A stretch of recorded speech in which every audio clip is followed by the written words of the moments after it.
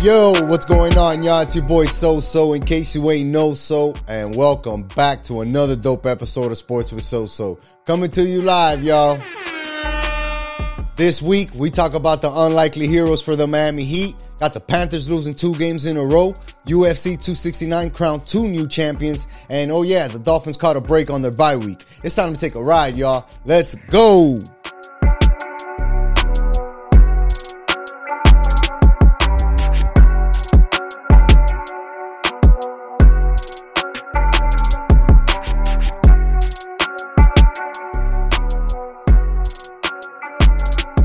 We're good. The mic is on, and we're good, baby. The mic is hot. What's going on, as bro? They say in the biz. Not much, man. I don't know what to make of our new intern. He's sleeping on the job, I'll tell you that much. I know, but he's not a good debut if you're sleeping on the job. He's doing it in a really cute kind of way where I'm not even mad at him. Nah, we're not mad. That's Rocky. He's the new mascot for the Sports with So podcast. And we're here, man. Another week, another episode. That's right. Had December. It's almost the end of the year. Have you reflected on that yet? Not yet, man. I don't think a lot of people have. Not yet, but you know what? We're gonna have to do a year in review type thing, right, or something like that. I mean, this has been a pretty good year, man. I mean, it's been interesting. We've done a lot. We have, man. We've done a lot. We've done a lot, and including last week, we had Victor Bermudez. Shout out to Vic, man, on the episode to talk about breaking hurricane news with Mario Cristobal joining the Hurricanes and all that jazz happening.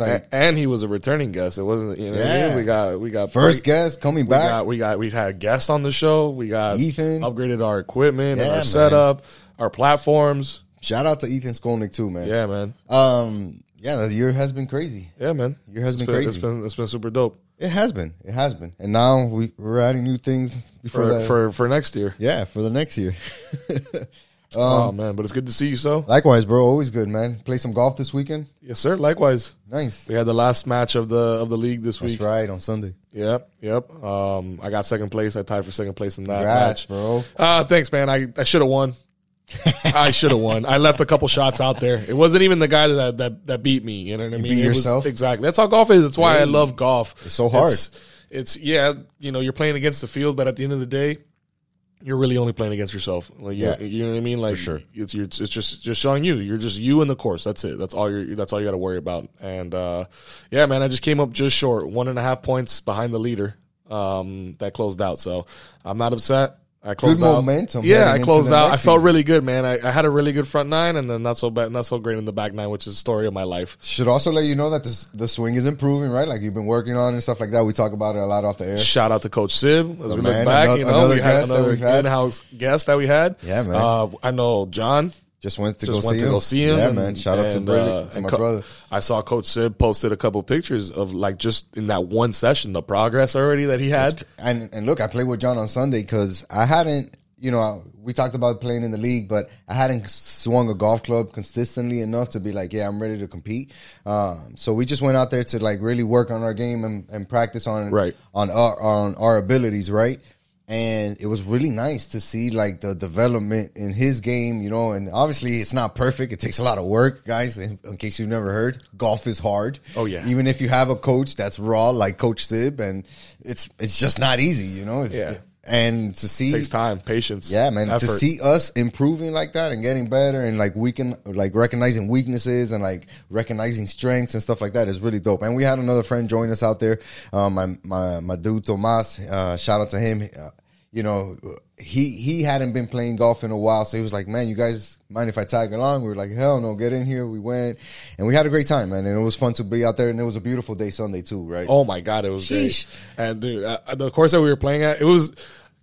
I got to mention this. I had a birdie that day, and the only reason I'm bringing it up, it was on a par 3, the first par 3 of the day, and I put it on the green, but not close to the pin at all. It was pretty far from the pin, 50 feet away.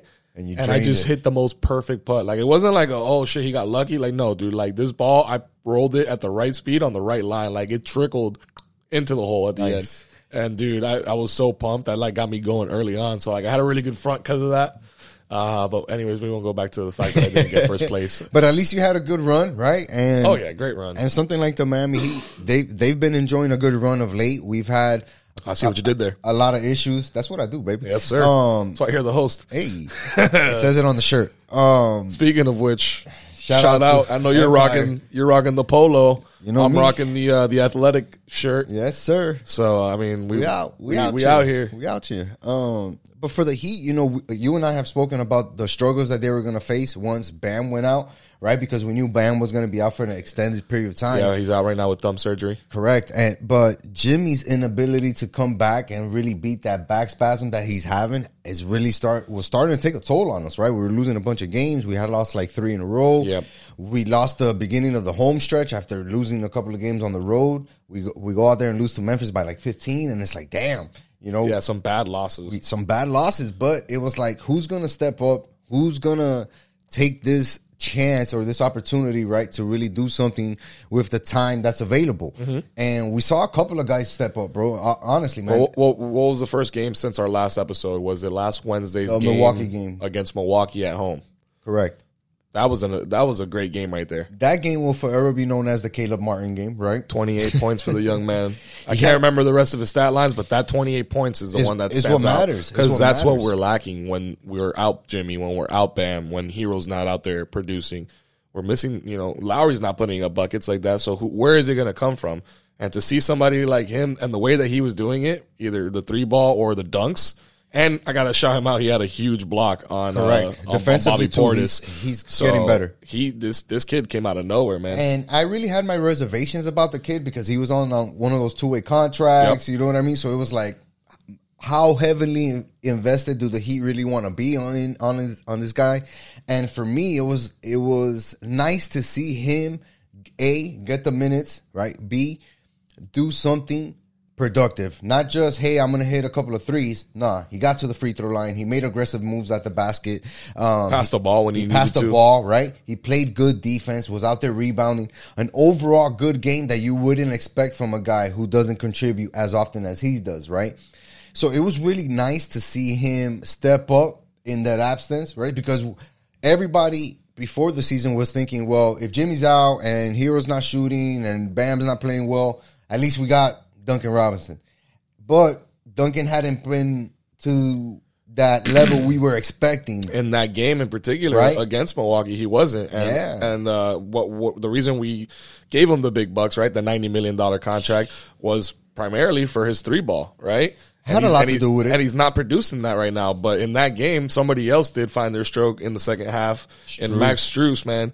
And it didn't matter who was on him and where he was behind the 3-point line. Dude, he was wet. He was not missing. And that helped Caleb Martin when he kind of slowed down a little bit to start the second half. And that's where Strus came through.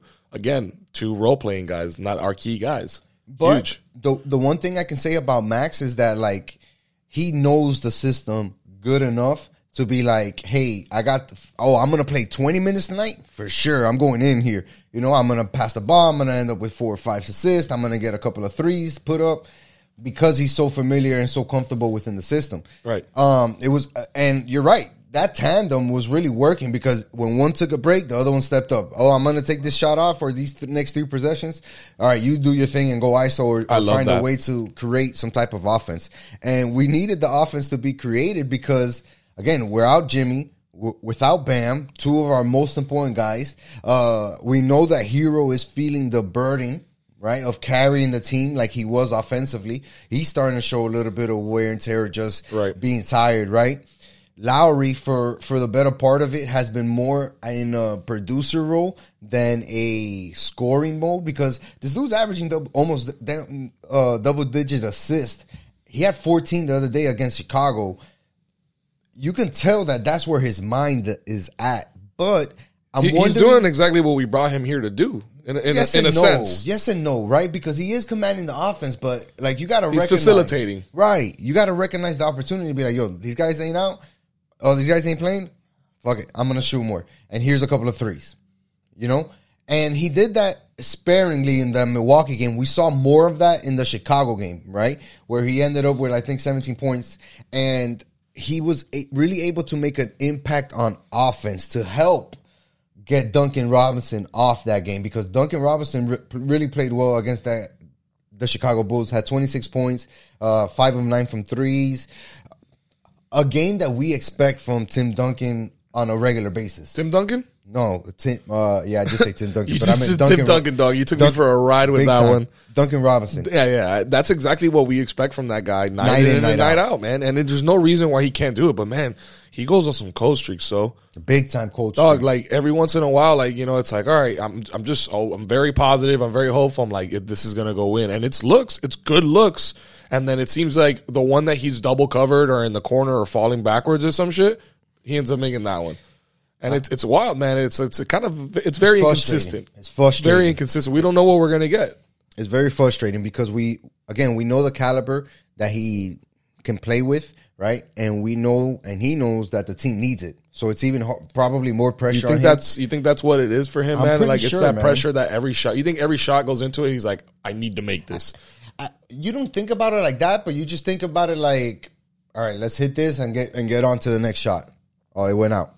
All right, let's hit the next one and get on to the next shot. Hit the next one. And that's the mentality he has to have, because if he starts to think about it in that sense, like that it has to go in, then he's just done, right? Like mentally, that's not a game you're going to win. But you can win the game against yourself where you're like, oh, I missed my first one, but I made my second one, third one, fourth one, fifth one. All right, I missed my sixth one. All right, let me get back on another 3-shot streak or 2-shot streak. That's how I think he's approaching the game now. Because it looked like in that Chicago game that he was flowing a little bit more freely, right? Which is nothing but good news for the offense, nothing but good news for the Heat in general. Yeah. And again, we said it in like the preview, unlikely heroes. And the thing too that we got to mention, those are guys that we need. The thing that we got to mention is he did that against a good Chicago team. This is the Chicago team that is clicking, and we're probably going to see them in the playoffs, maybe. At some point, probably. Granted, Chicago had their guys out too, right, because of COVID or whatever. But they were playing with their main guys. Yeah. Levine played. Vucevic played. Yeah, Vucevic, Caruso. Caruso played. You know what I mean? Like, they had enough. I think they had Alonso that day too. They had enough of their guys in there to make it a game, right? Right. And we ended up winning handily. And, you know, again, the theme was the unlikely heroes. Dwayne Dedmon, that game against 20 Chicago. And 12, I think. Which is a game, again, you look at that stat line and you're like, what the hell? But when you look at the game itself, right, and how he played or finds the space, right, bro, he really does find a way to spur some type of offense for himself where he doesn't have to demand the ball, but he's always around the rim. He's always attacking the rim on the offense glass. He's definitely making a conscious effort to grab every defensive rebound when Bam's not in there, because we were lacking on that. Right. So you can see that extra effort within him. Yeah, the differential change from the beginning of the season, like the first 10 games through, you know, these last 10 games now. Yeah, it's a huge difference. It's huge how that specific stat has changed. So here's the funny thing, though. With Dedmon, it's different than it is with Duncan. So Duncan doesn't do it, and we're like, we expect you to do it, right? With Dedmon, he goes 20 and 12, and we're like, oh my God, thank you, that's great. Like, we just want you down there, you know, down low, banging and clanging, bringing that high energy and getting rebounds. But you're putting up 20. Like, we weren't even expecting that. That's like playing with house money now. Well, yeah, you know, Joel, it's part of the expectations, right? Like, we knew that Duncan is obviously a way better basketball player, right? He's more of a shooter. In the last 2 years that he's been with us, he's killed all type of records. He still has the record for 174th straight games played for the Miami Heat. He's about to break it when he suits up tonight against Cleveland. This is a guy that we've come to expect things out of. Dedmon, expectations, not to say that he doesn't have expectations, because we do expect a lot from Dedmon, but his expectations are way lower than what it is for Duncan. And that's just a nature of the business, right? You're getting paid money. We know you're a good shooter. The NBA knows you're a good shooter. Your stats are amazing. Yeah, we expect you to play well. It's more surprising when you get those Dwayne Dedmon games with 20 and 12. That's crazy to me. If he gives me 4 or 6 points with 12, 14 rebounds, I don't even sneeze at that. I'm like, you feel me? That's a regular days of work for him. That's what I expect from him, right? The rebounding game. Exactly. And he does his job. Right now, Duncan had not been doing his job to the efficient levels. But if that game against Chicago was any indication, this game against Cleveland tonight should be another stepping stone for Duncan to really get more comfortable with himself and how his role in the offense is. Everybody's out, so he has more of an opportunity to do more things, right? Get more opportunities, maybe 5 more opportunities a game, 10 more opportunities. And he's just got to make the most of them and really knock down some shots. And once he gets that going, I feel like the Heat itself will be like, all right, we can roll, we can win games. We won't lose against bad teams, right? And we'll be able to float while our main guys are out and get some type of consistency in the East. Right now, we're still 16-11, fourth in the East, right? We got a 4-game road trip. We play Cleveland tonight, Monday. You guys hear this recording. We got Philadelphia after that. Then we go down to Orlando, travel back up to Detroit before we come home for a 3-game road trip, homestand. So, again, opportunities for us to win some games against some not necessarily great teams and just really keep ourselves afloat in that race. Because that Eastern Conference right now is on fire, bro. It's on fire. Oh, the whole league right now, man. There's a lot of good basketball going on right now. I just pulled up the power rankings that just came out. And they got, number one, they got the Suns, who are 21-4, and right behind them they got the Warriors, 21-5. They could be like 1A, 1B pretty much. Then they got the Jazz, who are 19-7. Then they got the Bucks, who we just beat last week, who are 18-10. Right. The Nets are 19-8. They're number 5. Right. And then that's where the Heat come in. We're at, I believe, number 6 on these power rankings. Which is okay. It's okay because ESPN, considering we were without Bam, 2 of our main components, it's like, yeah, we had a rough stretch, but Spo has coached us out of it. I got to give credit to Spo, man, because he's the leader, he's the commander. You know what I mean? He's the greatest coach that this team has ever had, and he's getting it done with the cast, the ensemble that he has right now, man. And it's something to commend him for. Oh, he got nominated. I don't know if we talked about that too. We haven't yet. All right, well, I'll let you. No, go ahead, mention it. Well, he's part of now the assistant coaching staff. I think Steve Kerr got announced as the head coach. The head coach for Team USA. Spo's number 2 in charge now. And then Spo. So that's still huge. I'm sure he's going to be happy to be a part of that. That's just the level of respect that my dog Spo commands. Right. Right? Because for whatever reasons people may have, they may not necessarily love Spo, but all this guy does is win. With multiple teams, superstars, no superstars, all he does is figure out ways to win. And like you said, he's winning right now with this team having the hugest of setbacks. No Jimmy, no Bam. Other teams would have been crumbled under 500 right now, looking bad. This Heat team is playing for home seat advantage in the playoffs. That's crazy to me. And before we wrap up the Heat and get into the Panthers, I wanted to mention too, Victor Oladipo looks like he's getting closer and closer, bro. I'm glad you brought that up. I saw him doing some court drills, shooting, dribbling. More active. They're teasing him more as far as like the coverage. You know what I mean? They're showing him a little bit more and stuff like that. And it's like, obviously, before I didn't care because I love our nucleus. And I'm like, Oladipo, we'll see how he fits in. But now with Jimmy and Bam out for so long, I'm like, man, we could really use some offense. So if he's anything like the old Oladipo, like I'm talking about like Orlando Magic just got to the Pacers Oladipo type of Oladipo. I don't even need that. Come in and be better than Max Strus. If you can do that, if you can come in and be better than Max Strus off rip, then this Heat team will be even better. Right? Because we know what Max Strus gives us, and it's pretty good. It's not bad. It's better than what other teams are getting from their second and third players, right? So if he can come back and produce way more than Max Strus, way more than a Caleb Martin, way more than a Markieff Morris, way more than a PJ Tucker, way more than a Gabe Vincent, all those guys, all those guys, and he can just come in and contribute like that off rip in January, February, team's going to have to look out because when it comes to the playoffs, we're going to be deeper and dangerous. Because we'll have more shooters, more playmakers, more type of offense and defense. Would you agree that it goes, for the most part, Jimmy, Bam, Hero on our team right now? I think Hero has earned the number 2 spot. Over Bam? Offensively, yeah. Offensively, yeah. If we're talking about, hey, we got to get a bucket, who do I want the ball to end up in whose hands?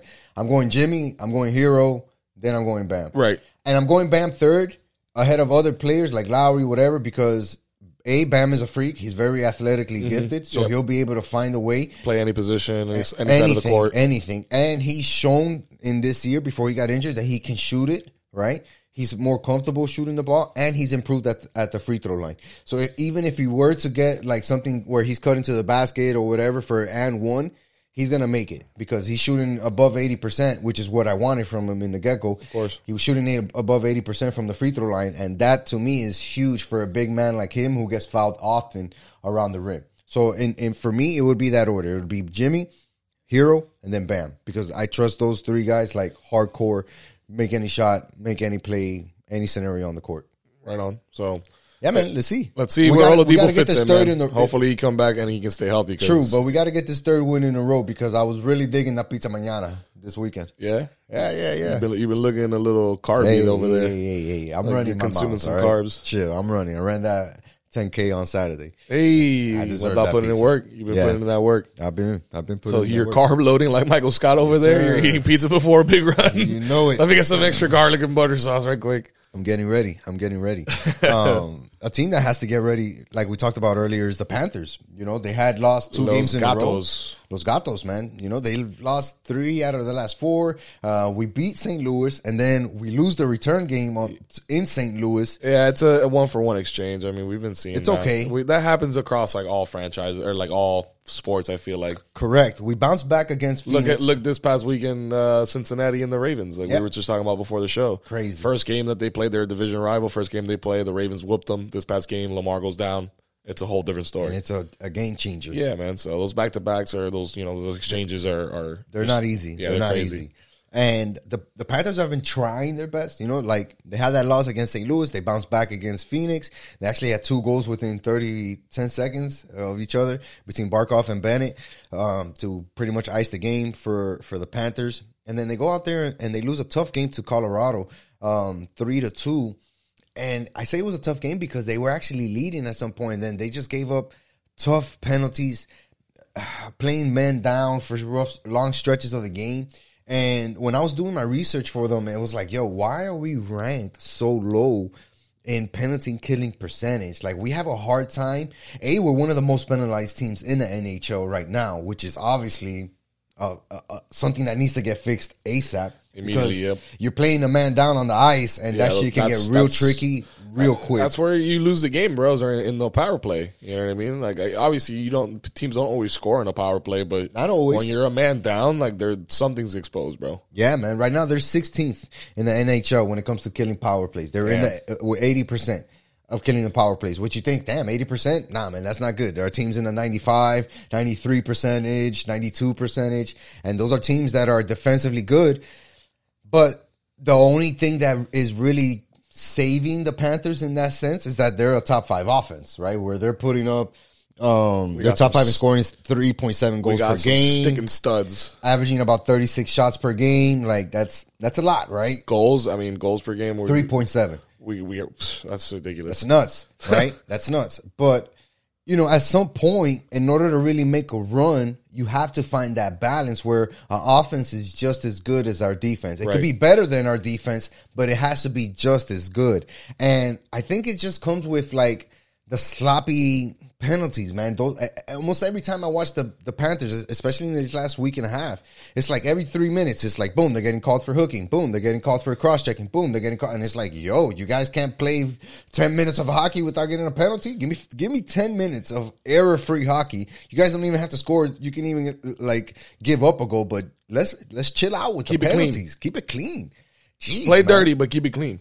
We don't even need to play dirty, bro, because when teams try to do that shit against us, it backfires on them because we have so many weapons on different lines that they're only able to do it for one line. And then that line will get abused because we're rotating 15 guys towards that one line trying to play that tough style of hockey. And it's not going to work. We got guys like Bennett, Gudas, who's the crazy defenseman. That guy just loves to fight. He just likes to chill in the back of the ice looking for people to fight.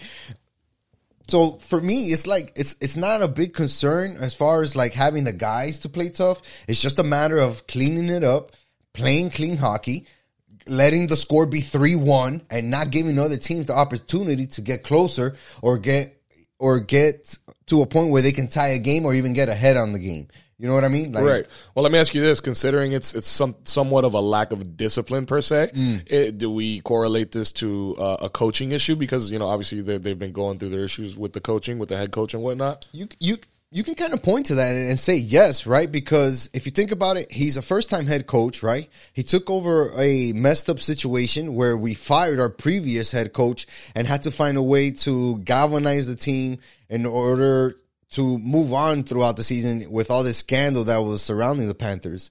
So, yeah, you can kind of point to the coach being inexperienced in that sense, because it's obvious that the team really relies on its leaders, right, to not only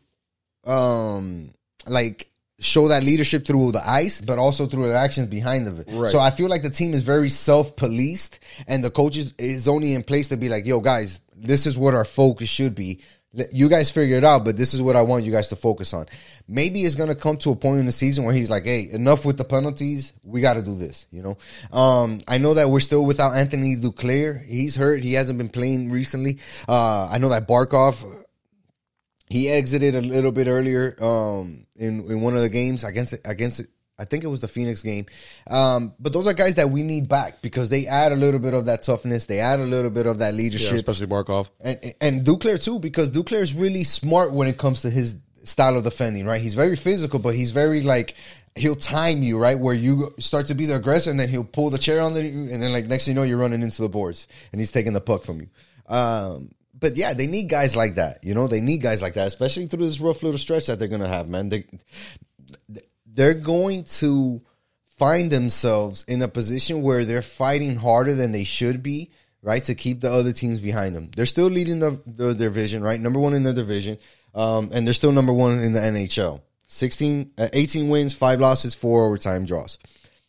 40 points. There are other teams tied with 40 points. One more team tied with 40 points. I think that's New Jersey. And the rest of the league is really a step behind them, right?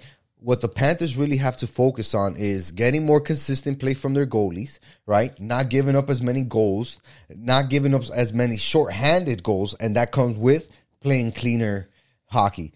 The less guys minimizing the penalties and the correct. mistakes. You minimize the penalties, and you're opening yourself up to have a really good shot to give your goalie a shot to not be facing an extra 10 to 15 shots a game because he's playing 15 minutes of power play killing back there, taking all those shots, you know.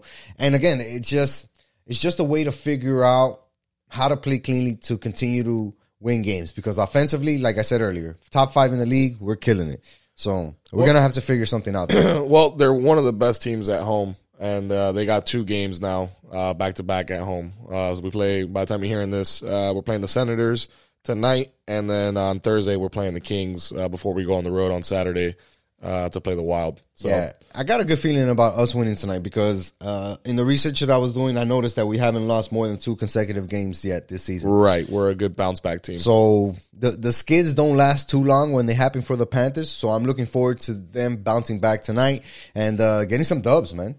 Getting some dubs. You know what, man? For we've had some tough losses and stuff, but at the same time, I don't think any of those teams that have beat us can beat us in a 7-game series or even a 5-game or whatever. The only team that I would worry about is Tampa Bay. Tampa's the only team. You got to give them the respect. Not even that they're like a super great team right now at the moment. They're a good team. Obviously, we know how good they can be. Yeah, but they're like the Patriots, bro. But they're like the freaking Patriots. They're like exactly the Patriots in the sense that they'll be under the radar and then they'll get in right when it matters most and then they'll dominate in the playoffs. Boom. And then in the playoffs, it's like, oh, yeah, we're all healthy and nobody has an issue.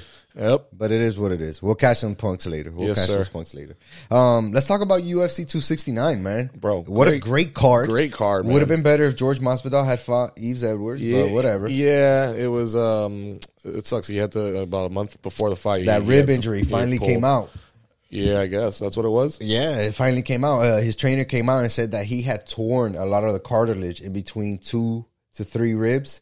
So Georgie couldn't do any type of conditioning or any type of training that resulted in him moving a lot of his torso. Damn, that's so he was able to do pad work and but even still kicking was hard because you gotta really put some torque into your body and really put some power behind those leg kicks and that's what pretty much caused Georgie to be like, yo, I can't do it. How do you feel? I don't know if you saw this, but the Miami Heat actually hosted Kamaru Usman. I saw that. How do you feel about that? I don't know how I felt about that. I mean, he ain't from Dade County. He's not. So I don't know if I love it. Why are we giving him so much love? Like we just give fighters love like that all the time now? But what I will say about the Miami Heat, is that they're a franchise that likes to do the Hollywood lifestyle, let's say, right? Where they want to be with the who's and the what and these guys and the important people and the movers and the shakers. Mm-hmm. So it makes sense, right? You got a champion. He's in the house. They probably knew he was coming. So it was like, let's set this up. They did it for Soulja Boy, man. Like, true. You're absolutely right. They did it for Soulja Boy. You're absolutely right. That's the type of franchise the Heat are. So I wasn't too pissed off about it. I understood it, right? I understood it. But to get back to UFC 269, man, we saw two belts on the line, right? In the women's bantam division, we had a Goliath in the women's champ, greatest woman fighter of all time. We have said on this podcast, arguably the best fighter in the UFC period, male or female, pound for pound. Easily, she's in that top 5, top 3. And we just saw something very uncharacteristic of her this week against a very formidable opponent in Juliana Pena. Well, funny thing about that fight is that Juliana has been calling her out for some time now, for quite a while, right? And it was like, oh, she's dodging me, she's missing this, I have to fight other girls and this and that. And for some reason, they just couldn't connect, right? They could never connect. And Juliana always stood on the emphasis of like, yo, I know that I can beat her. I know I got her number. She keeps fighting all these other people because she knows that she can't fight me and win. And everybody was like, oh, this girl's crazy. She's just talking like, randomness because she wants the title shot to make the payday, whatever. Right. Little did the world know, and outside of her camp and family, know that she was right all along, bro. Because she went in there with a real game plan. Processed it to the T and was able to finish literally the most dominant women's fighter in history. Yeah, and regardless of the way that she did it, by choking her out like on her back and like. But what I was going to ask you though was how many left jabs do you think that Amanda Nunes ate that night? Because holy crap, she was just boom. Just knocking her back with that left jab. We're like every time connecting. It wasn't like a striking like, oh, she's going to knock her out. But it was like, oh my gosh, she's damaging her on every punch. You know what it looked like? It looked like a boxer's jab. You know how when a boxer like a Canelo, when a Canelo throws a jab, it's clean as hell, but it has a lot of power. Snap. And it's just enough to be like, this hurts. It's not just, hey, it's in your face. It's not meant to knock you out, but it's meant to really annoy and hurt the shit out of you. You know this hurts. And in that round, she must have ate like 10 consecutive jabs, bro. Because it was like one after another. And Nunes was trying to. I feel like that flustered Amanda, man. Absolutely. Amanda was trying to move and like find some space to get close to her, right? And it felt like every time she was dodging left or right, Pena had that jab right in her face. Oh, you're going left? Boom. You're going right? Boom. Here it is. Boom. Boom. And it was just over and over. And then she was sprinkling a couple of right hooks, a couple of right crosses just to hit her with some power shots. Yeah. Power shots that really rocked Amanda. She's a beast. And I think that, I don't want to say that Amanda underestimated her. No, but you know what could have happened? Go ahead. Continue with that thought. I think she underestimated her will to win and the power that she did carry. I agree with that, but I also think that it's like that great Mike Tyson line, where he goes, everybody has a plan until they get punched in the mouth. Yep. I think that for her, she was like, the game plan was like, all right, just go in and do what you normally do. And then she got in there, she got smacked in the mouth, and she was like, oh shit, I haven't been in this position before. And then maybe not started to panic, but maybe she tried to change something in the moment. Correct. Trying to deal with it that she hadn't done before, and then it ended up costing her. Yeah, it cost her big time, man. Because huge, man. But what a run! I mean, shout out to Amanda Nunes too, man. Because what a passing of the torch! What a great fight for the passing of the torch type of shit. Because better than the fraud that was. Ronda Rousey, right? That got rocked by Holly Holm when nobody was seeing that or expecting. You know what I mean? And then she never bounced back. I think Amanda can still bounce back from a fight like this for sure. And she said it after the fight. She was like, "Hell yeah, I want the rematch. I want the rematch because we all want the rematch. Yeah, hell yeah. Anytime that Amanda's fighting, bro, I want to watch that. Right? Like I don't care who the opponent is or what level or what weight she's fighting at. Right. I want to watch her fight. But. You can tell that she just took that loss like a champ and said, you know what? This is her night. Juliana was better than me. She whooped me. She beat me. I got no excuses, but I'm going to come back. Yep. And Juliana, again, a respectful champion, knew, hey, this woman is the reason why most of us even can fight, because she's such an amazing fighter that she draws people to the women's division. So she's a freaking, obviously a legend and a GOAT in her own sense. Of course, man. But it's my time now. I know that I'm the best at this specific weight class, and I came out here to prove it, and she did. So huge props to Juliana, huge props to Amanda, because those two women put on an amazing fight, a hell of a fight, regardless if you like women's fighting or not, bro. Because honestly, we're talking about skills, and both of those women showcased that, and it was just Juliana's night, and she ended up being the new bantamweight champion. Now, we also had the real main event. We had the co-main event, which is Amanda versus Juliana, and then we had the main event, which was Oliveira versus Poirier. Oliveira. Yeah. Sorry, I had a technical That's issue. how it Oliveira, works. shout out Oliveira, bro. Brazil, you know, in the house. Yeah. I know who you were going for that fight. Man. And he was fighting Dustin Poirier, the champ.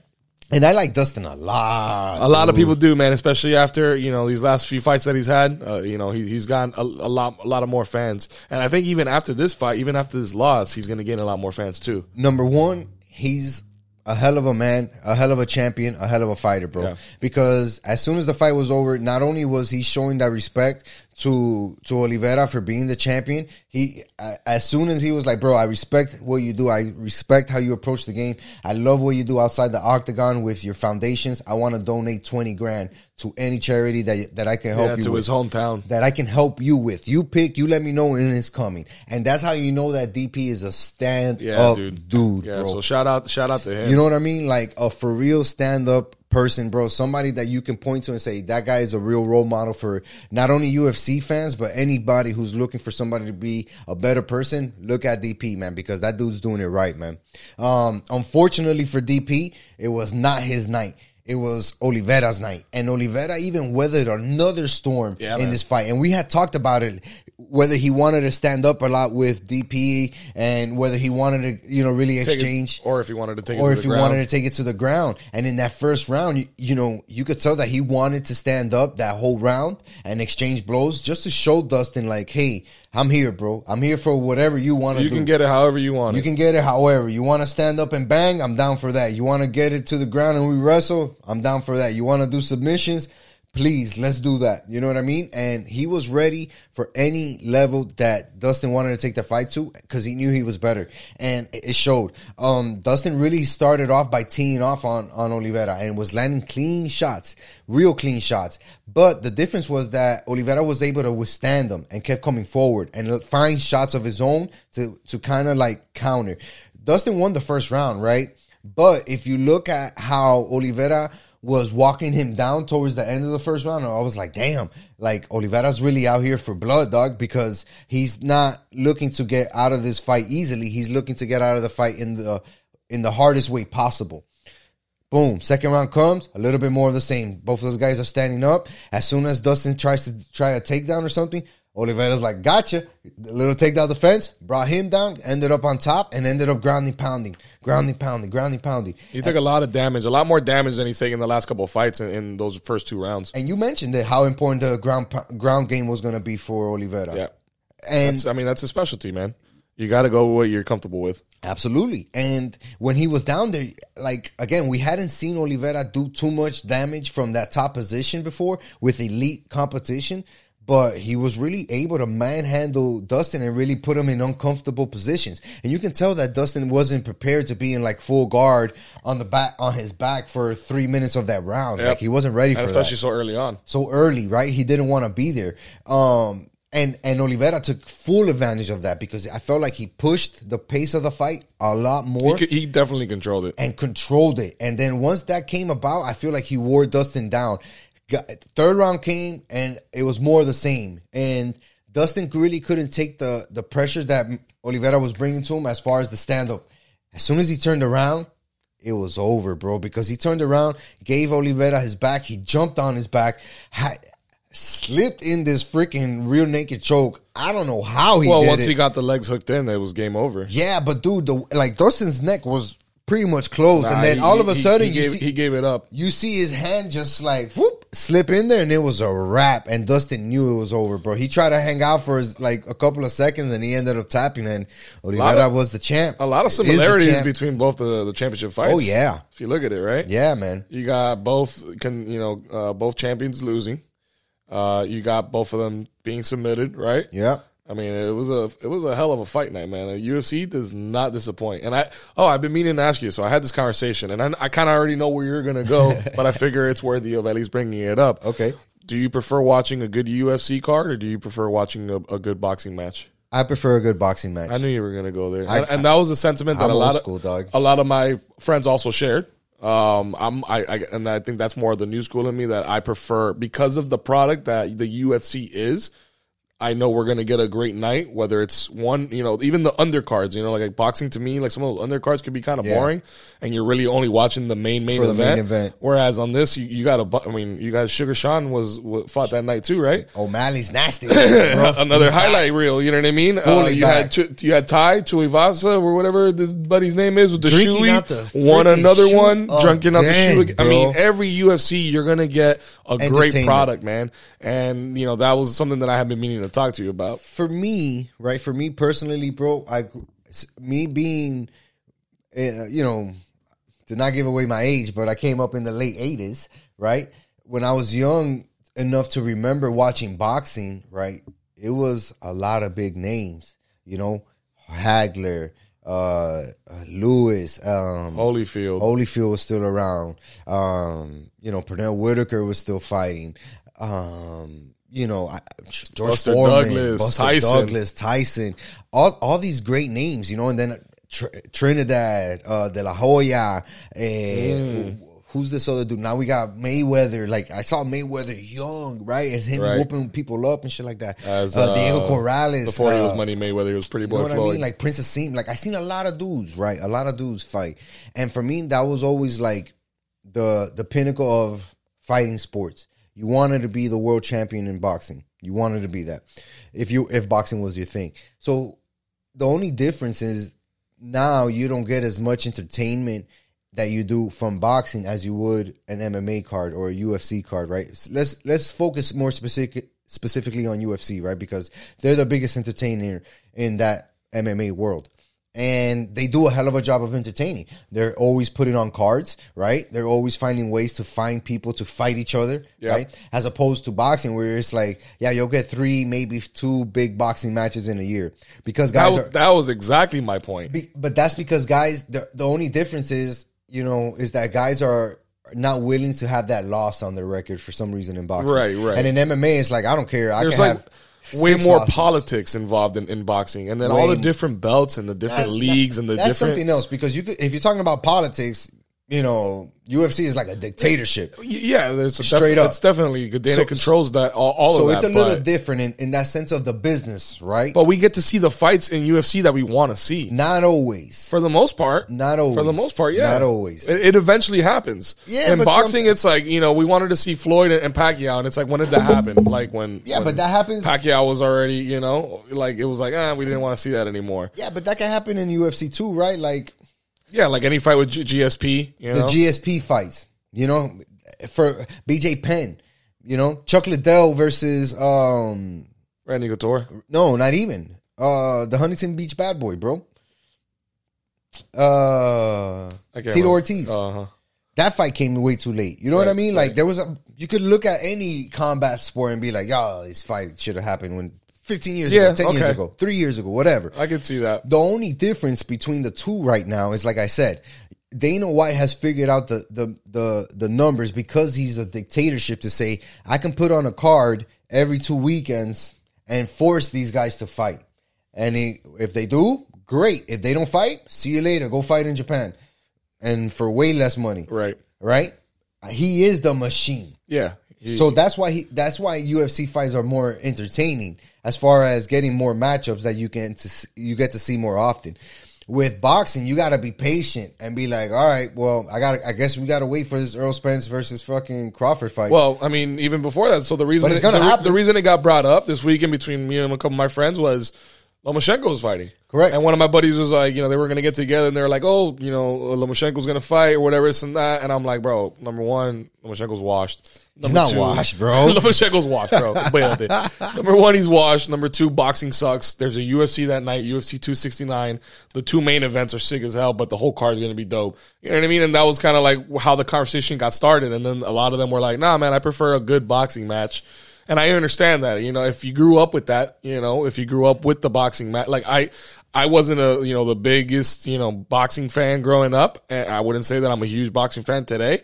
I'm more of a UFC MMA fan today. I hear you. Because I've seen that a lot more of that in my, my last 10, 15 years than I have boxing. And Chico, trust me that it makes total sense. Yeah. It makes total sense because, again, entertainment value. Yeah. Right? You're getting more entertainment. I'm putting in the time often. Watching it. What am I getting back? A lot more entertainment, a lot more often. But the thing with boxing is when you get those fights, they're amazing fights. Like those Canelo. Fury Wilder fights. Fury Wilder fights. They're just like, holy shit. Canelo versus anybody. Canelo. You just want to see Canelo. Canelo winning 4 belts and cleaning out a division in one shot versus Caleb Plant. It's like, oh, damn. And that was a raw fight because it was a good fight. 10 rounds. Yeah. And Caleb Plant was able to withstand Canelo for 10 rounds. You know what I mean? Like, that's crazy.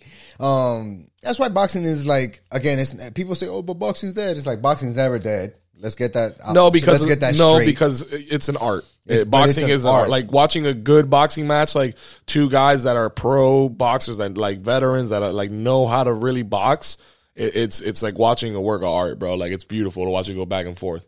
Yeah, it really is, bro. It really is, and that's why I enjoy boxing a little more right now than I would MMA. But I think, like, honestly, for me, it's like 51%, 49%. Yeah, it could be a toss-up. Right? It's like 60-40. It's really close. It's really close, depending on who's fighting.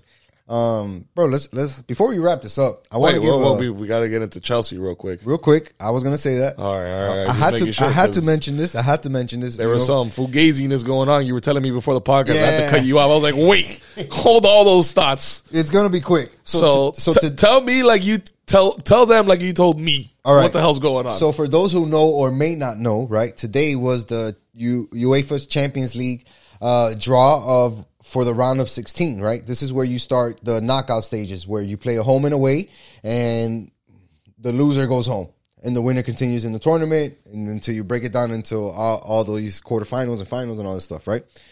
So today was the day that you were supposed to find out who you play.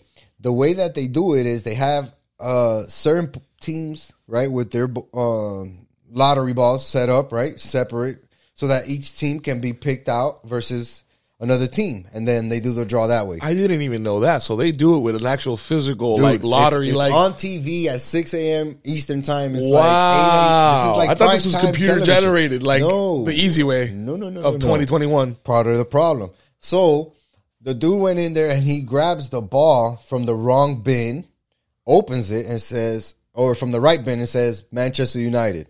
Boom, goes into the wrong bin, right? Because the rule is, if, let's say you're Manchester Depending United, what you pull is where you got to pull from next? No, kind of. If you and I are in the same group, right? We're group A. You're Joel, I'm So-So. And we both advance, right? I advance as the first place. You advance as the second place. In the next round, we can't play each other again. We already played each other once. Gotcha. Right? So you automatically have to go into a separate pool. Right. And I automatically have to go into a separate pool, right? And that's how it works. So you can't, teams from England or from the same country can't play each other. So Manchester United can't play Manchester City in that next round, can't play Chelsea in the next round, can't play Liverpool, because we're all from that same country. So like that, you eliminate having a more random game, right? Because all those games can happen in a regular league, and you make a more exotic game because you get two teams from two different countries, right? That's the idea. Two teams from two different countries, essentially. But that didn't happen in this case. No. So United comes out first, and then Villarreal, who was also in their group, right? They come out second. Everybody's confused, like, oh shit, they're not supposed to be in here. So then they draw again. Boom. Out comes PSG. Dun, dun, dun. Immediately, everybody's like, oh shit, it's a conspiracy. They want Ronaldo versus Messi because Ronaldo's at Manchester United. Messi, everybody knows, is at PSG. Mm-hmm. So they were like, this is the game that they wanted, blah, blah, blah. So the rest of the draw happens. Chelsea gets drawn to Lille, which is a team from France, right? And we're like, whew, we dodged the bullet. We don't have to face a big team like Bayern or play like Real Madrid, because those were the two biggest teams that we could play. All right, whew, we get by that. A lot of Twitter talk going around. An hour later, Manchester United puts in a formal complaint to UEFA saying, hey, you messed up the draw. You guys got to do it again as per article this in your rule book. Is Manchester United the Karen of the soccer world right now? A little bit. Putting in a complaint, a little bit. asking to but speak at to the a same manager. time, you don't want to lose, dog. So you want a more favorable matchup, right? You don't want to face a tougher opponent. So here's what happens, right? UEFA says, you know what? We messed up. Our bad. We'll do this again. No. We're going to do this again at 9 o'clock Has Eastern this time. ever happened before? Never that I could remember, right? If somebody's out there and they know that this happened, hit me up on the DM and let me know. So real quick, just to wrap this up, United gets drawn out. Bam. Oh, Manchester United. Second team, Atletico Madrid, one of the hottest teams in La Liga. And it's like, damn, you went from playing a tough team. So they went from PSG to a tough, went from a tougher team to a tough team. So yeah, technically they downgraded, but they're playing one of the hottest teams in world football right now. That's exact serves them right. But guess what happened to Chelsea? Bastards.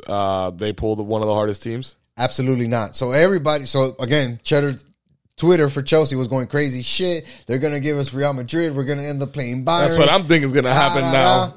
Fourth team comes up, Chelsea. Next team comes up, Lille. And we're like, yeah! No way. Let's fucking go! The same team? Same team, bro. What are the odds, dog? Hey, the odds are 1 in Cajabelas. Yo, that's wild. That number doesn't That's good exist. for Chelsea, though. Amazing for Chelsea. A favorable draw. Real favorable draw, man. And yeah, the round of 16 is out there. You know, What you guys drama, can check them out. man. There's some big-time collusion going on there. And Big shit. time drama going on in the Champions League. But you know what? I don't care. We're the champions of Europe. We know who we are. Yes, sir. And we know who we're playing in the next round. So, You know, I'm just going to throw it out there for you. throw it out there. Chill. Yeah, man. You know what? Before we get out of here, bro, so we can watch the starting lineups come out. Oh, yeah. Let's talk about the Dolphins and the lucky ass breaks that they got this weekend. Another week where we haven't lost, so that's the Keep the sixth streak row rolling. 6 week in a row where we don't lose. Streak rolling. You know what I'm saying? But no, we're in all seriousness. Dolphins had a bye week this week. Correct. A much needed bye week, right? Much needed bye week, right? We got our running backs right now on the injury reserve with COVID and stuff. And we've had a couple injuries, a tough stretch, man, where we've gotten some gritty wins. So it's like this late bye week was definitely necessary at this point. But even though we didn't play, there was some movement, some things that happened this week in the NFL that favor the Dolphins and the rest of their season moving forward. Absolutely, bro. And I agree with you, bro. In my opinion, this bye week couldn't have come at a better time. We've played 14 straight games, like 13 straight games. I'll tell you right now. 13. We're 6 and 7. We're 6 and 7. 13 games. Yeah, 13 games straight. Have injuries. Haven't been able to really break down and practice. Get guys in to study film with time and relax and say, this is where we're messing up. This is where we're going to improve. This type of blocking is working for us. This type of zone blocking isn't working for us. Here's how we're going to fix it. It gave the Dolphins team and staff, I believe, an opportunity to really get some type of rhythm back and a game plan for the next couple of weeks, because they're going to be critical. The next couple of weeks are going to be critical. Huge. Not to make the playoffs for the Dolphins, let's be honest. And you mentioned it. There were a lot of things that happened in favor of the Dolphins. We had Baltimore losing. Well, since shout out to Vic once more. But since talking to Vic last week, and I can play that clip, I can insert it here. But we were saying that, the Dolphins, it's the rest of the season is just to keep working and growing. Correct. But the playoff chances aren't really there. That's kind of gone. But the door's open. Since that conversation, we had New England beat Buffalo. Yep. Right? And then this past weekend, we had Cleveland beat Baltimore. Correct. And one more AFC team that's in the hunt with us. Las Vegas lost. The Raiders lost. And there was one more. That wasn't the one I was thinking. Lost. Cincinnati. Pittsburgh lost. So there's a lot going on those right five now. teams right there, Baltimore, Buffalo, Las Vegas, Cincinnati, Pittsburgh, all five of those teams losing pretty much opened the crack. It creaked open. The door was closed. It was closed. But the door It's not open. It's not open. But you can't see inside the room. They just turned the knob. And it's cracked. And it's, yeah. There's a slight crack. You could put maybe your pinky toe in there. The light's coming through. Right. The lights come. You can see that the light is on. The glimmer of light coming through the crack in the door, which is the light of the playoffs. Correct. I like that. I like how we got that. We got to that. I like that. But if you think about it, it's a tough stretch, right? Because our next game is against the Jets, which we should win at home. Another favorable matchup against the Saints. Tough road game against the Titans coming up, and then to finish off the season against the Patriots, another tough matchup. So our last 2 games, man. The first 2 we can get through. The Saints got Kamara back, but they're dealing with their stuff. We know the shit show that is the New York Jets. We can get through these 2 games, right? But then we got a tough game at Tennessee, I believe. And the word is that Derrick Henry is going to be back. Potentially Derrick Henry is back. That's going to be a big test for our offense, right? That run defense. Yep. But then to cap it all off, we got to come back home and play a red hot New England Patriot team. They're so dangerous right now, and you would hate to have that game saved for the end of the season, but that's just the way it worked, where if hypothetically, let's say everything plays out in the Dolphins' favor, right, where other teams lose and the Dolphins beat the Jets, Saints, and Titans all in a row, right, and they get into that last matchup and they're 9-7, and you got to win that 10th game in order to get that wild card spot. That feels like a very familiar story to me as a Dolphins fan. I'm glad you said that, bro. It's like we're stuck in Groundhog's Day. The season was shit. Now it's coming back up, and now we give ourselves a chance. And then next thing you know, we win 2 games in a row, and we win that third game. And we're ecstatic, but at the same time, there's a tiny little part inside of us that's slowly bitter. That's like, why do you got to do this to us every year? Why every year? And that's the part that sucks for me. I'm happy. I'm excited that we're winning all these games. I'm super excited about Tua, right? Being the guy to lead us to these victories. QB1, right? Having a real wide receiver play game in and game out without missing. How crazy is that? Jalen Waddle. Right? We have 2 defensive rookies balling out of control and leading the team, right? Javon Holland. Correct. And the other one is Jalen Phillips. And then you have a second-year player in Jerome Baker and Chris Wilkes who are out there just being absolute beast on that defense. And not to mention Xavier Howard, the top workhorse, dog. Top dog. He's still at the top. He's just hanging out. Dog. He's chilling. Bro, we have all these things in place, and we couldn't be better than what we were in the beginning of the season. It's like, why we always got to wait until the end, dog? Why? 7 straight. We gotta do better. We gotta do better. We lost 7 straight, so. Yeah, man. Right? Yeah, it was 7 or 6? 7. We started off 1-0, and then we went 1-7. And now we're 6-7. So explain that to me. Bro. It doesn't make any sense. It doesn't. It makes no sense. But you know what? That's where we are, and that's what we have to look forward to. At least we're here in this position where the doors creaked open and the light is coming through. And it's not like the Jets, who are already eliminated mathematically already from the playoffs, or the Texans, or teams like the struggling Seahawks, that have talent and got to win this week, but they're pretty much out of it this season. So it's like, that sucks. It's another wasted year for our quarterback. We're moving in the right direction. This is only year 2 of Tua, and year 1 for a lot of our key guys. Like we were just talking about, 3 rookies on the team that are balling out of control on either side of the ball, and it's fun to see. I'm excited, man. I really just want to see these last 4 games play out. If the Dolphins can just get above 500, I'll be happy with that. If they can just win out these last 4 games and get to 10-7, I mean, I might jump into middle of 49th Street traffic, dog. I don't think you should do that. Jump in a lake or something that you can swim out of. Don't jump into traffic. That makes too much sense. I want to do something crazy like the Dolphins. You know what I mean? Like the Dolphins don't make sense. Crazy. That's why I want to try to reciprocate with something that just makes no sense. Get crazy. You want to know what's crazy? I'm expecting the Dolphins to beat the Jets 30-0 on Sunday. That's crazy. But I'm being honest. There's no reason why we can't, dog. Yeah, there's no reason why we shouldn't go out there and whoop a team like that. Give me one good ass kicking on a Sunday. Yep. Let this be the game. Yep. And I'll be okay for the rest of the season. I promise you, dog. I won't hate whether we make the playoffs or not, or we do this, that, or the other. I promise you. Go out there, mollywop the Jets, beat them 30-0. Get back to 500. And let's call it a dizzy. You get back to, you worry about the Jets this Sunday. You beat them. Yeah. Right? Get your confidence going into now. At that point, you're 7-7. You're back to even. Your season is now 3 games, ladies and gentlemen. Forget about the last 14 games. You have 3 games to your record now. You're back. You wipe the slate clean. worry about those 3. But it starts this Sunday against the Jets. Yeah, for sure. You got to go out there and mollywop them, dog. Got to go out there and mollywop them, dog. Got to do it. And you know what? For the Heat, I need you guys to win tonight, and let's get this Pizza Mañana thing on the go. You know, let's keep it rolling. Speaking of the Heat, bro, it's about that time. So yeah, man, let's wrap this thing up, man. Joel, always good doing this show with you, brother. Oh yeah, man. We always keep it moving. We're always doing new big things, man. And our intern still has not awoke. This guy's lazy as hell. We're gonna have to have a stern talking to him later on.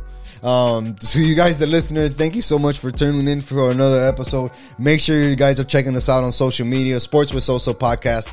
Make sure you subscribe to the YouTube channel. It is going down on there, guys. We're putting a lot more clips every week. A lot more episode clips are dropping in there, segments, interviews. We're going to have it all on that YouTube page, all right? Most importantly, though, tell a friend. To tell a friend. To tell another friend. To tell one more friend. And tell one more friend about this amazing podcast that we got. Make sure you guys are listening and make sure you guys are sharing. Until next time. Peace.